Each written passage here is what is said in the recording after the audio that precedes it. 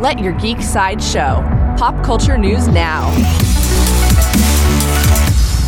Hi, this is Andrew, and here are your pop culture headlines. Coming soon from Marvel. According to The Hollywood Reporter, Delroy Lindo is joining the MCU.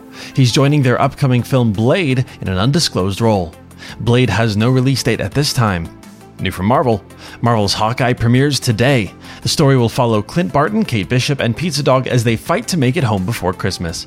Marvel's Hawkeye is on Disney Plus now. Coming soon from Disney.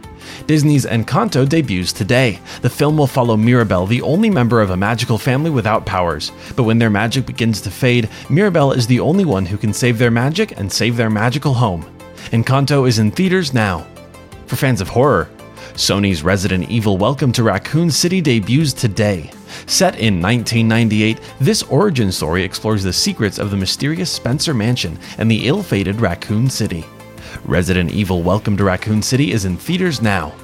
This has been your Pop Culture Headlines, presented by Sideshow, where pop culture is our culture. For any more ad-free pop culture news and content, go to geek.sideshow.com. Thanks for listening, and don't forget to let your geek side show.